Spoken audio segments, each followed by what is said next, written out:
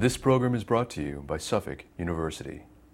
Please visit us on the web at www.suffolk.edu. My name is Robert Smith. I'm a professor at Suffolk University Law School, where I teach courses on constitutional law, the Supreme Court, and alternative dispute resolution. In the news, there's been a lot of controversy about immigration regulations that a variety of states have enacted as part of their concern that the federal government isn't doing enough to stop undocumented immigrants from coming into the country, or once they're here, tracking them down and deporting them. And then those have led to lawsuits that are slowly percolating their way up to the Supreme Court. The one that's probably gotten the most publicity is from Arizona. There have been statutes, though, passed in Alabama, Georgia, and Indiana, all of which have been challenged in court by the United States. So that the name of the case, for example, is United States versus Arizona. Arizona, under their law, made it a state crime for an individual to seek employment or to get employment if they don't have proper immigration status with the United States. It gave police authority to hold people where there was reasonable suspicion that they may be here in violation of the U.S. federal immigration laws, and allowed them to hold them in custody until that status was determined, and if they were illegal, turning them over to ICE, the Immigration Enforcement Agency of the federal government. Other states have enacted provisions that it's illegal to actually transport someone who is undocumented in your car. That's considered to be harboring or sheltering the illegal alien. Schools in a couple states are required when children enter kindergarten to have a determination made regarding the immigration status of the student and of the parents of that student. So there are a variety of provisions. And so far, in the challenges that have been made in court, 3 of the 4 where there's been a decision on the merits, it's been struck down. And the basis of the court striking them down is a doctrine that may be somewhat technical and a little bit esoteric, but it's an important aspect of our federal state system. And that's the concept of preemption. Preemption comes from the supremacy clause in the Constitution, and I'll briefly describe that analysis and then talk about how the courts have applied it to these cases. The supremacy clause establishes the principle that federal law and the federal Constitution supersede or are supreme over conflicting state law. So to the extent that states pass statutes regulating aspects of immigration and the status of people who are here without proper documents, there's the potential for that to be in conflict with federal law that generally governs immigration. The kind of cases that come up fairly frequent in this area, for example, are where you have a federal agency like the Food and Drug Administration saying, for this particular drug, it's safe to market that drug, but you have to have these warnings on your label. And when someone complies with the federal law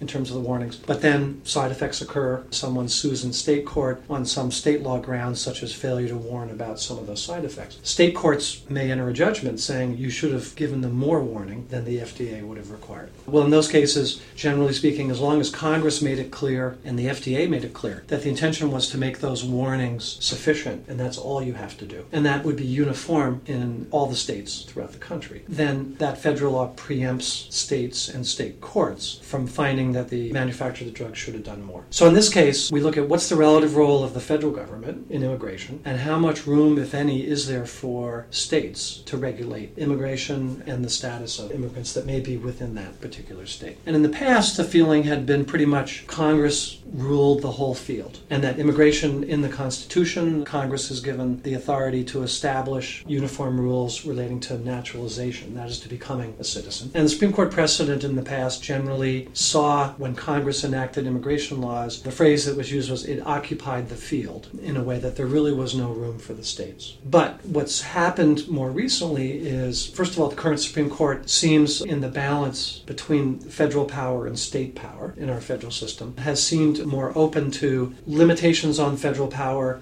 recognizing more areas in which state power can be exercised. In the area of preemption, in particular, there's a recent Supreme Court case where there was an Arizona statute saying employers who hire aliens without documents can lose their license to do business in Arizona. A penalty that's much more than and different from penalties under federal law for employers hiring undocumented workers. And the Supreme Court upheld that particular statute, saying that when Congress passed laws regulating employers of undocumented workers, it left open explicitly the possibility that licensing laws could be used by the states. And that's what Arizona said they were doing. So the Arizona case is one where both the District Court and the Court of Appeals have ruled against Arizona. Arizona has asked the Supreme Court to review it. And in the next couple weeks, and one reason why this is very timely, the Supreme Court will be deciding whether to hear that case or not. Similarly, the court in the Alabama case delayed implementation of their law to look at the merits of the case and to come down with a decision probably the end of September as well. So probably in the next 2 weeks to 4 weeks, we'll have one more decision, and quite likely I think the Supreme Court will accept hearing the case. And if so, then we'll get a determination that obviously will govern all of these different statutes. I think the interesting aspect of these cases is whether the Supreme Court will see these as primarily immigration cases or whether they will see them as preemption cases. Preemption comes up in a variety of ways. Anytime the federal government is legislating, for example, if they're legislating automobile safety and requiring seatbelts, which happened in the past, or requiring a certain number of miles per gallon. The automakers must manufacture cars that will operate with a certain number of miles per gallon as a measure of both trying to control pollution and efficiency in the use of fuel. Can states, in a sense, piggyback on that and say, no, we want even more? In that case, on the mileage one, California led a number of states saying, we think the federal standards are too low. We want to require manufacturers who sell cars in California to have a higher fuel efficiency than the federal government requires. Now, in that case, Congress and the federal government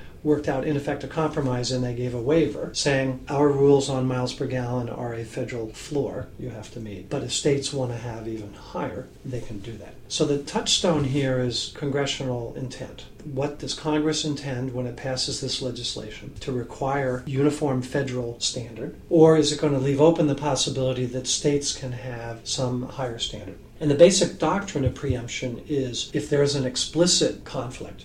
To make it simple, if the federal government said all cars have to have shoulder strap seat belts, and the state passed a law saying no cars shall have shoulder strap seat belts, you've got a direct conflict, and there's no question there. Under the Supremacy Clause, the federal law would apply, state law is preempted. Where it is less clear is where there's not an explicit conflict, but the sense is that Congress intended to occupy the field, that is, Congress intended its regulations to govern, and for the state to do anything, even if not a direct conflict, but to do anything at all, really is contrary to the idea that Congress is regulating the whole field. So I think if this is seen as an immigration case, in effect, that is an area where the court has said the federal government really has plenary power and primary responsibility. Not only because the Constitution says that, but also as a practical matter, if you think about it, if each state could significantly regulate immigration. For example, Arizona, some of the supporters of that bill have said our goal is to deter illegal aliens from coming to Arizona, and if they're in Arizona, we want to drive them out. In effect, make them so uncomfortable that they leave Arizona. So then you have states shifting and populations to other states. If each state adopted that, you'd have a pretty complicated, probably unworkable system. I think there's a chance the Supreme Court will not accept it. And of course, the Supreme Court has complete control over what cases it hears. So it's possible it could say, this is a hot political issue. This is the first case coming up. There are others that are out there. Why don't we wait to see if other courts come out a different way? If all the courts conclude these things are unconstitutional, we might not have to weigh in. Or there might be other states that have slightly different provisions from the one in Arizona, and they may decide, let's wait and see if we prefer reviewing some of those other provisions. If the court does hear it, I think it'll be a very interesting conflict between the court's value it places on federalism and having strong states within a federal system versus this idea of immigration and uniformity. But the Supreme Court won't have the last word on this,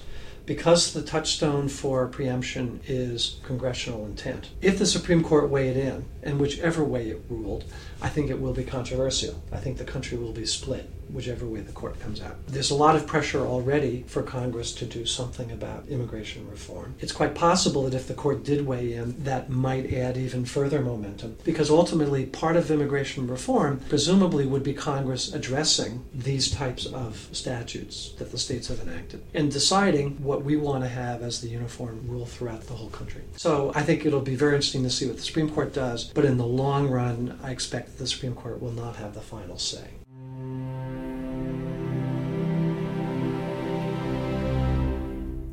This preceding program was brought to you by Suffolk University. Please visit us on the web at www.suffolk.edu.